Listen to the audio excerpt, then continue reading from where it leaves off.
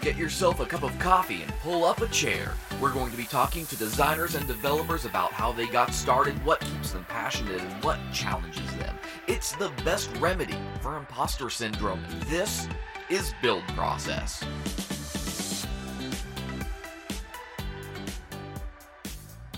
Good afternoon, good evening, good morning, everybody, ladies and gentlemen, designers and developers. You are listening to Build Process. This is episode number 6, and this month we are sitting down with product strategist Shelley Keith. Shelley, say hi to all of the lovely people who are here just to hear your voice. Hello, lovely people. See, that's the kind of warm greeting we need to give everybody once in a while in life, and I don't know. Absolutely.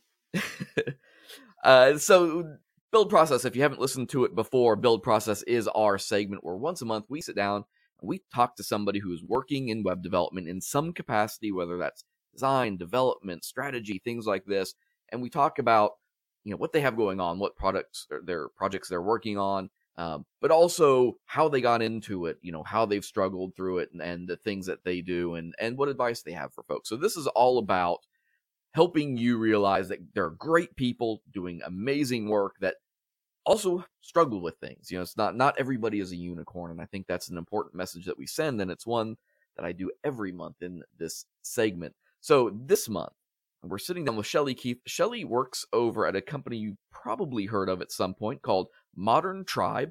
Prior to that, she was the manager, right, of digital communication and marketing.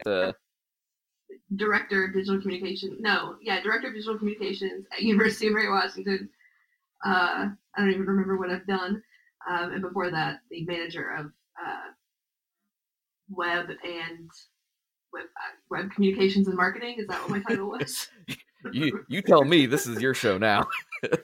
The bad part is I had notes on that all ready to go in front of me so I wouldn't screw it up. And yet I didn't put them in front of me as I was saying the words. So you basically got sort of a strategy tilt to the work that you do, right? You help coordinate how things get executed, how we, put stuff out in front of people. Is that a fair way for me to sort of describe it, not just 50,000 foot, but like 150,000 foot? Yeah, I think kind of internally we say that it's our job as strategists to make sure that the right thing is being built. Very anchored very closely to things like user experience, user feedback in that loop as well, right? Trying to figure out, absolutely. Is this the thing the customer wants, or is this the thing the customer needs to execute on what they're doing? Right, very much that. And so with Modern Tribe, for those who aren't familiar with it, tell folks just a little bit about what it is Modern Tribe specifically works on and specializes in. Modern Tribe specializes in basically, I like to say we get to do some really cool enterprise level projects. We get to work with a lot of large companies and oftentimes with a lot of smaller kind of startup groups. And we get to do a lot of kind of challenging special use case, non-standard implementations of oftentimes WordPress. We work a lot in WordPress. So we basically take WordPress and do kind of really big, interesting, cool, push the limits stuff with it that I think we do very well. And so you do have then like developers on staff that work with you to then take this project and see it into completion for the client, right? Oh yeah, absolutely. So we've got, our teams are made up of a strategist, a project manager, and then a variety of developers depending on the needs of the project. So we usually have 2 front end and 2 back end on a given team. And it's I think an important structure for people to hear that, we talk a lot about being a web designer, being a web developer, but there are a lot of roles that have to sit in between all of those, especially at larger organizations, to make sure that we're, creating the right stuff in the right ways. And that feedback cycle, like you don't ask the code monkey to go out and talk to the stakeholders usually to figure out what it is they need. Usually they are going to come up with a very different idea from what the designer would, from what a product designer would, and things like that. So you're kind of that person that helps all of these other people talk together, right, and speak the same language. Yeah, absolutely. I'm the primary client point of contact. I work very closely with our developers, with our designer, with our QA person on the project. I'm kind of the bridge that keeps all of that stuff flowing. So going back in time a little bit, where did you sort of realize that, hey, I'm in a web career? Like, where did that sort of light bulb moment go off that was what you were going to do and be doing?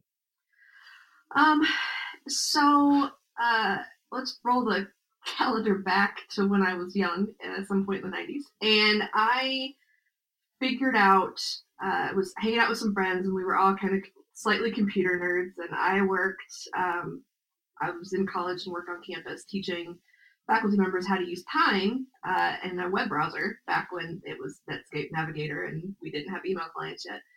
And I got really, really fascinated. Like the computers for me, and especially the web, kind of were this, it's kind of like a TARDIS. It was all bigger on the inside. There was this never ending kind of stream of stuff to figure out.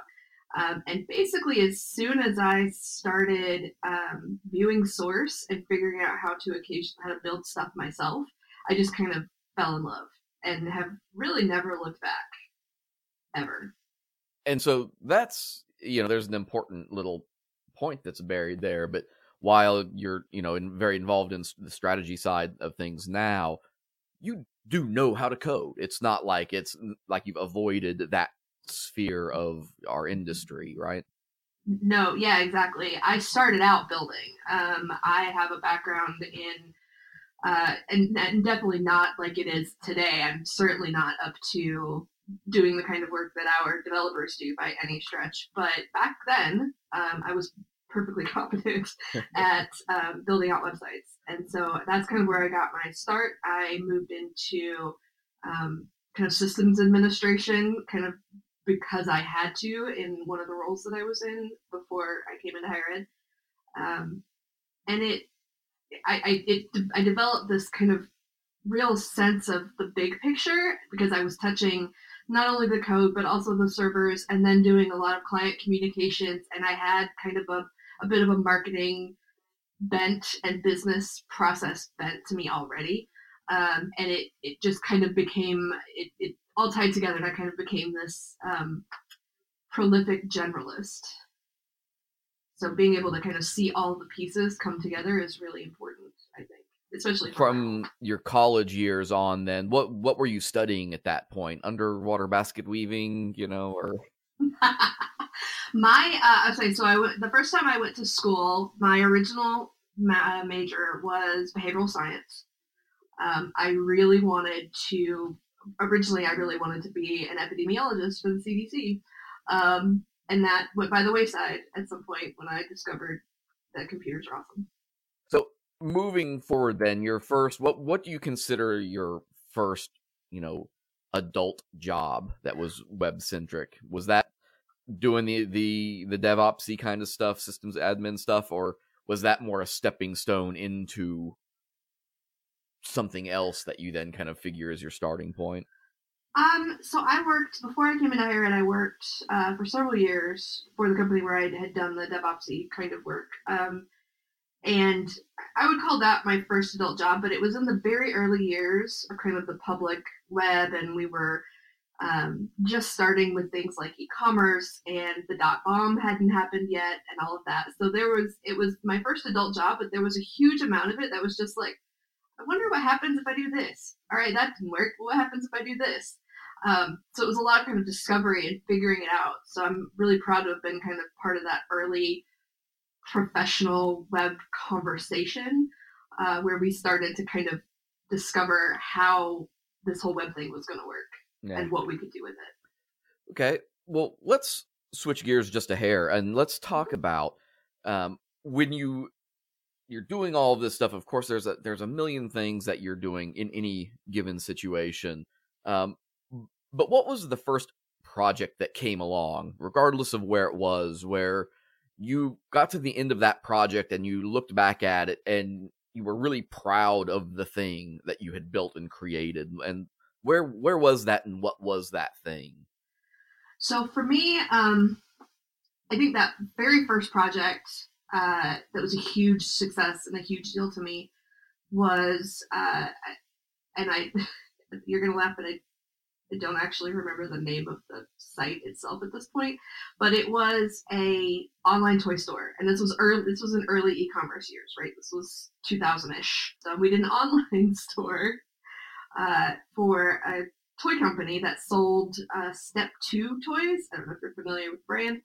But they were, by the time I left that client, because they sold to another entity, by the time that client was no longer my client, they'd gone from this kind of little tiny piddly mom and pop online toy retailer to the largest Step 2 retailer in the world.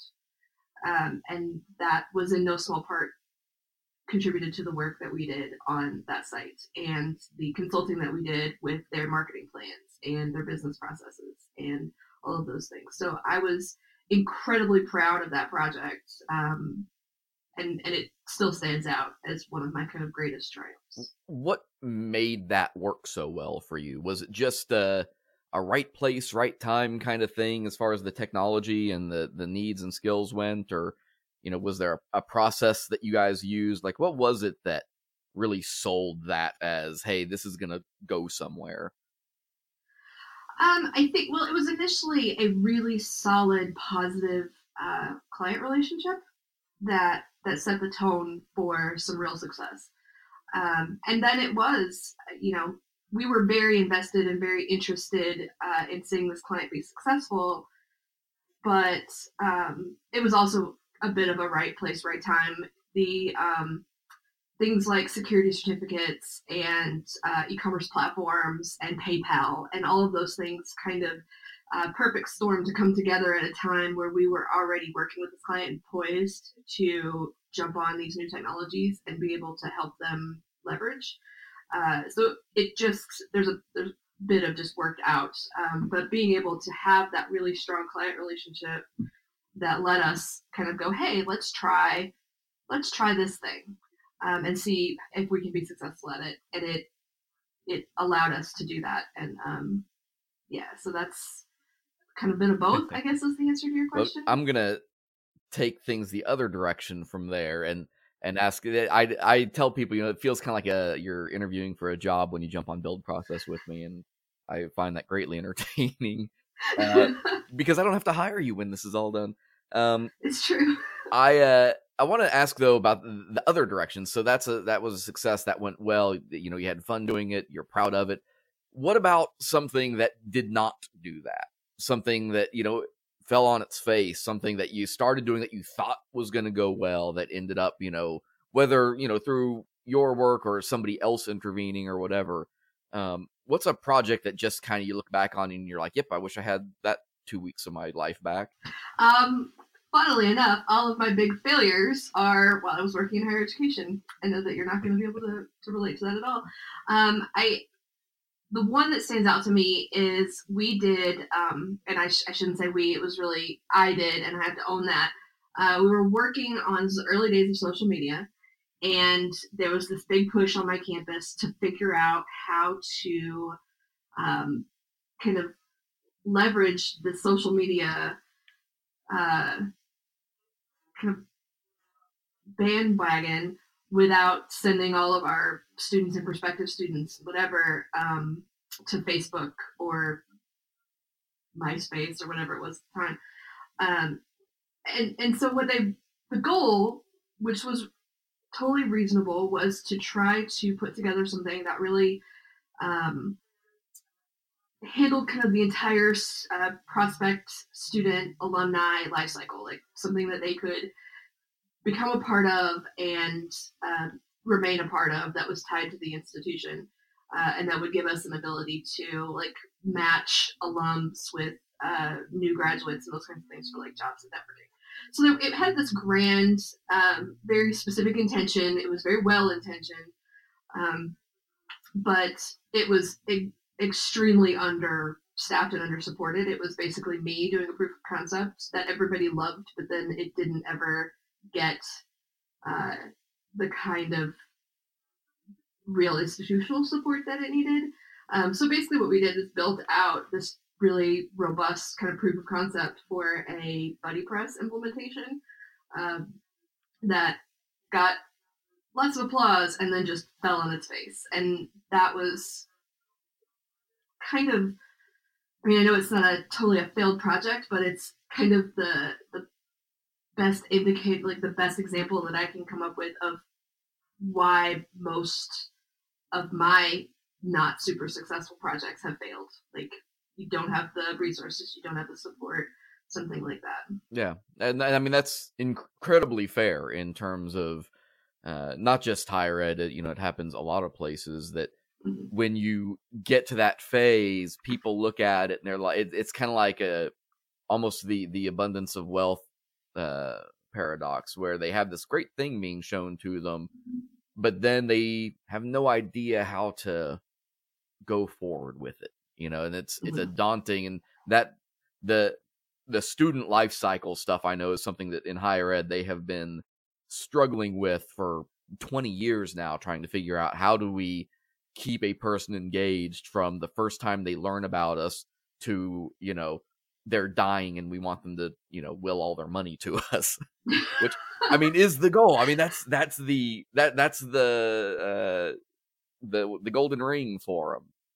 Any development folks listening to this right now are like, shut up. Sorry. That's not how we talk about that. That's not how they talk about it, but it's definitely what they mean.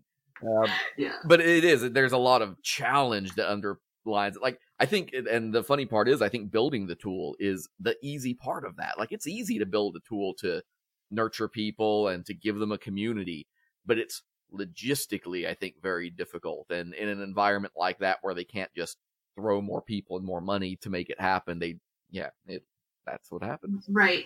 And I find that to be kind of universally true, right? Yeah. So with all of these ideas and what makes something successful, you mentioned with your toy store, you had a great client who was really invested and really helped move things along. With your failure, it's here's a tool, everybody loves it, it looks like it's going to work, but now they don't know how to deal with it. People are kind of the linchpin in this whole process, right? Like, the people who are involved are the ones you have to deal with and figure out, how do we get you on board? How do we sell you on this stuff, right?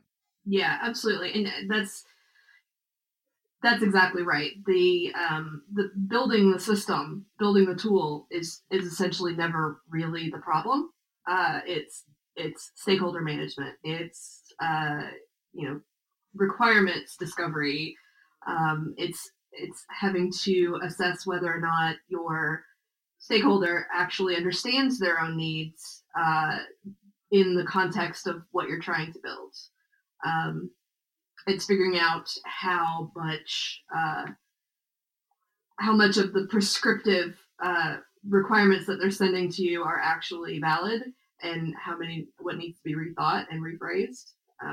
So it's almost, I mean, it's not even almost, it's universally people are your biggest kind of question mark in every project. And I think I want to see if you kind of agree with me on this. This is one area that, as an industry, we're pretty bad at teaching it, because it's, I think, hard to teach from that angle of a class on stakeholder management. That's a very difficult thing, I think, to architect.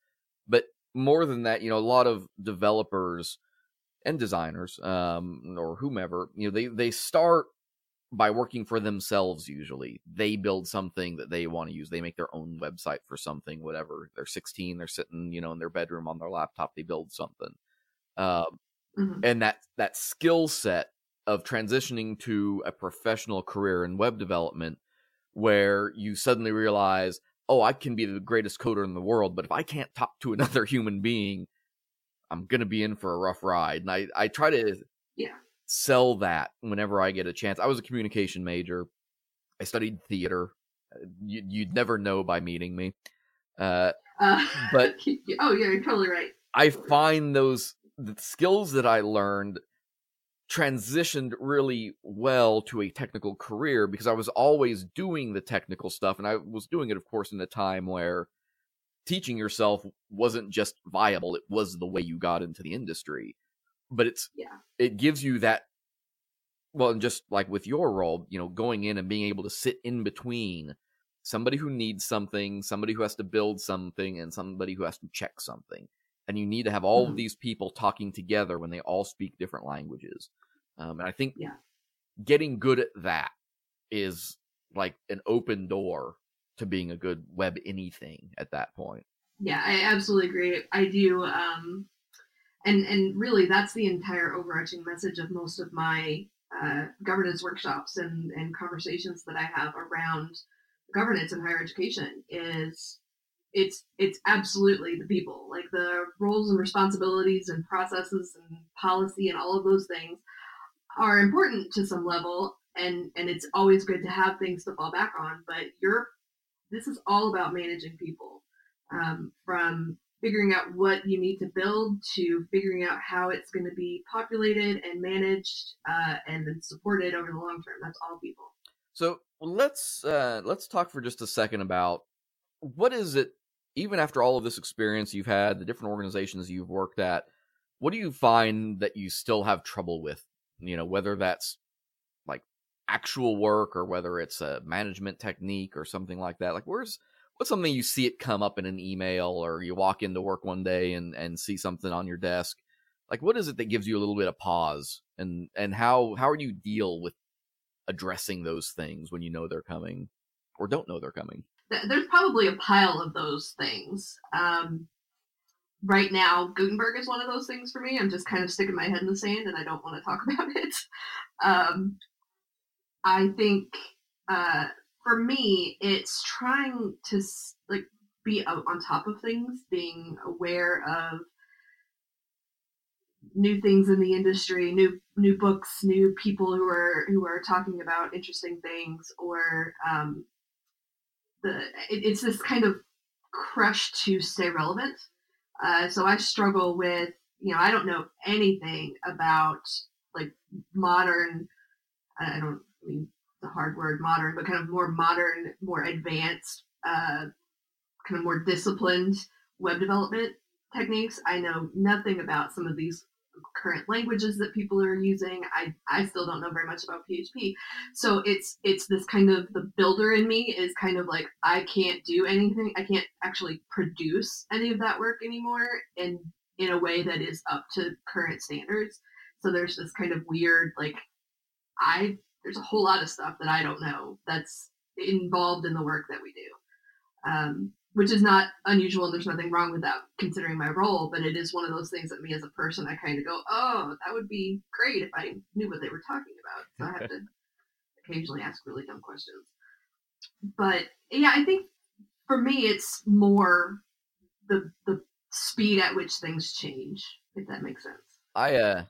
I sympathize greatly as somebody who builds things, because even I've been playing with Docker lately. Docker's been my new kind of sandbox, and I'm realizing, like, boy, if I would have learned this about a year and a half ago, I'd probably be a whole lot happier man. Yeah. But it's new and it's different, and it's something that's taking, it takes me away from other work, and I've got to figure it out. But that's, I think it's a well taken point that you can't always keep up with all of this stuff. There's just no way to make that happen. Yeah. But you can pick and choose, and decide what you love and what you don't, but apply at least attention. You don't know how React works or Angular works, but they exist, and that's a starting point. Right. And then you can work with the people. That's, I always say, you don't have to know everything. You just have to hire the people who do. And so as long as you are working with a team where you can trust the people you've brought in to do that work, that's what makes not just an individual, but a whole team, a whole company be successful, is having that kind of trust in those people, I think. Yeah, I could not agree with you more. And I think that's one of the things that, when we were all in higher ed, that's one of the things that we would kind of kvetch about most is not being trusted in our positions, not being seen as the expert in the room on these topics. So it's really important to me now that I recognize exactly that I don't have to know everything, but I have to trust that my team does, and let them do their jobs. In fact, right, you do a lot of talks and conference presentations on this very subject, right? Yeah, I do.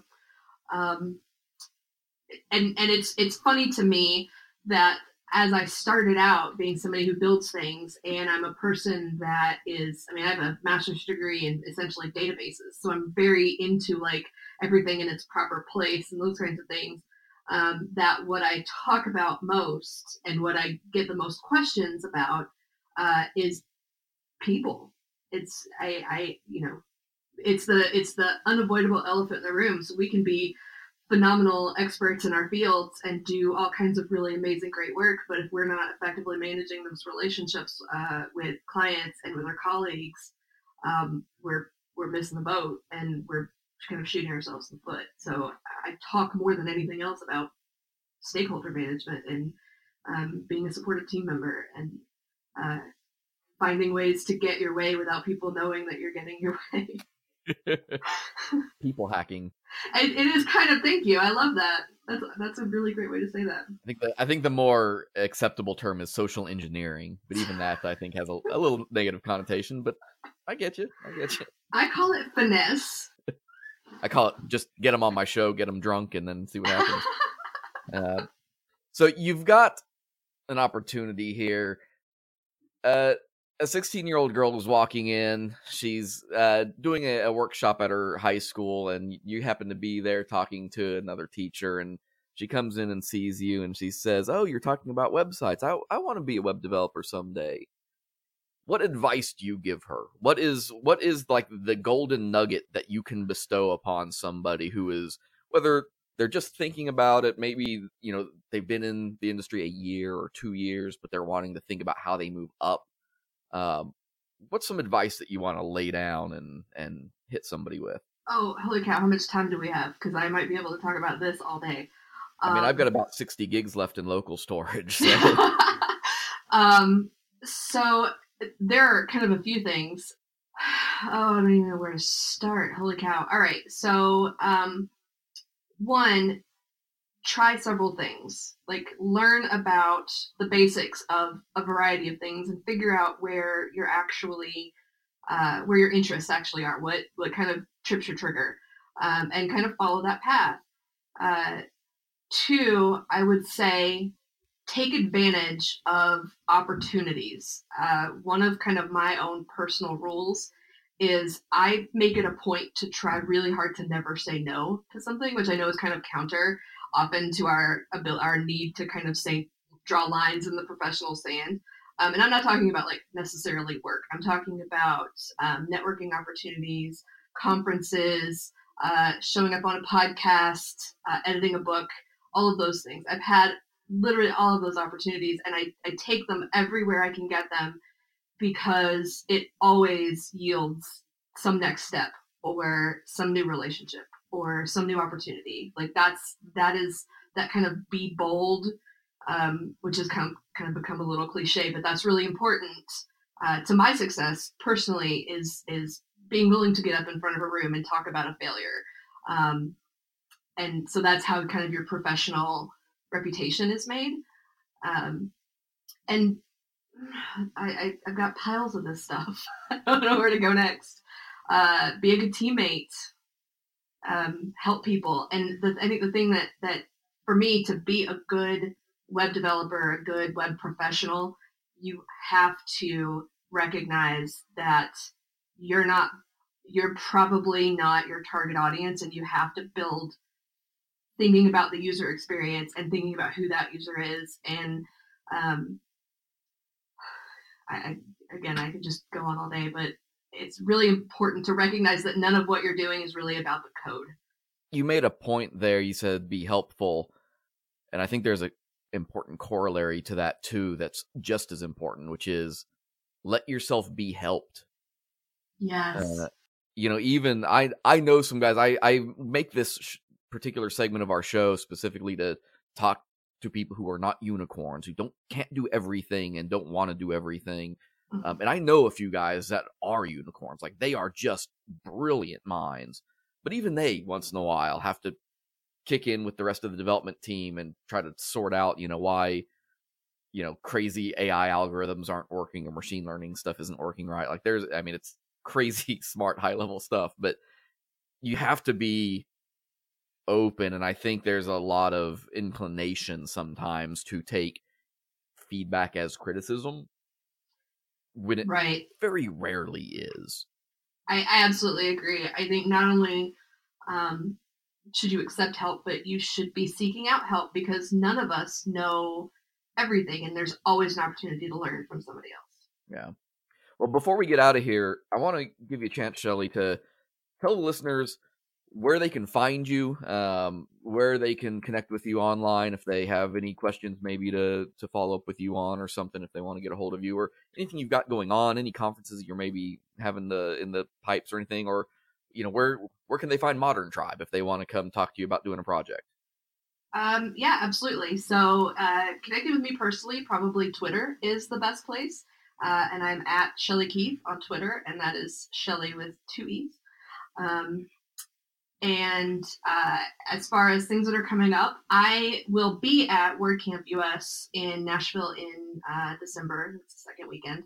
I'm not presenting. I'm actually getting to go to a conference where I don't have any responsibilities, so I'm pretty excited about that. I am leading the lead organizer for WordCamp Milwaukee, which is where I live, for 2019. We haven't set a date yet, but be on the lookout for that if you're in the area. And then Modern Tribe, we're online at tri.be, so that's tribe, no.com.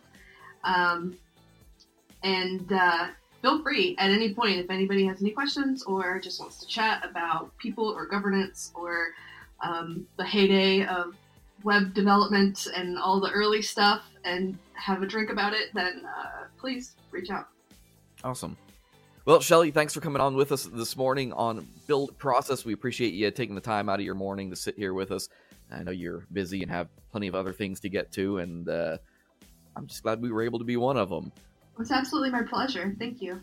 Absolutely. And for now, I think the only other piece of advice I have to give people is just to keep your personas close and your users closer. Bye-bye.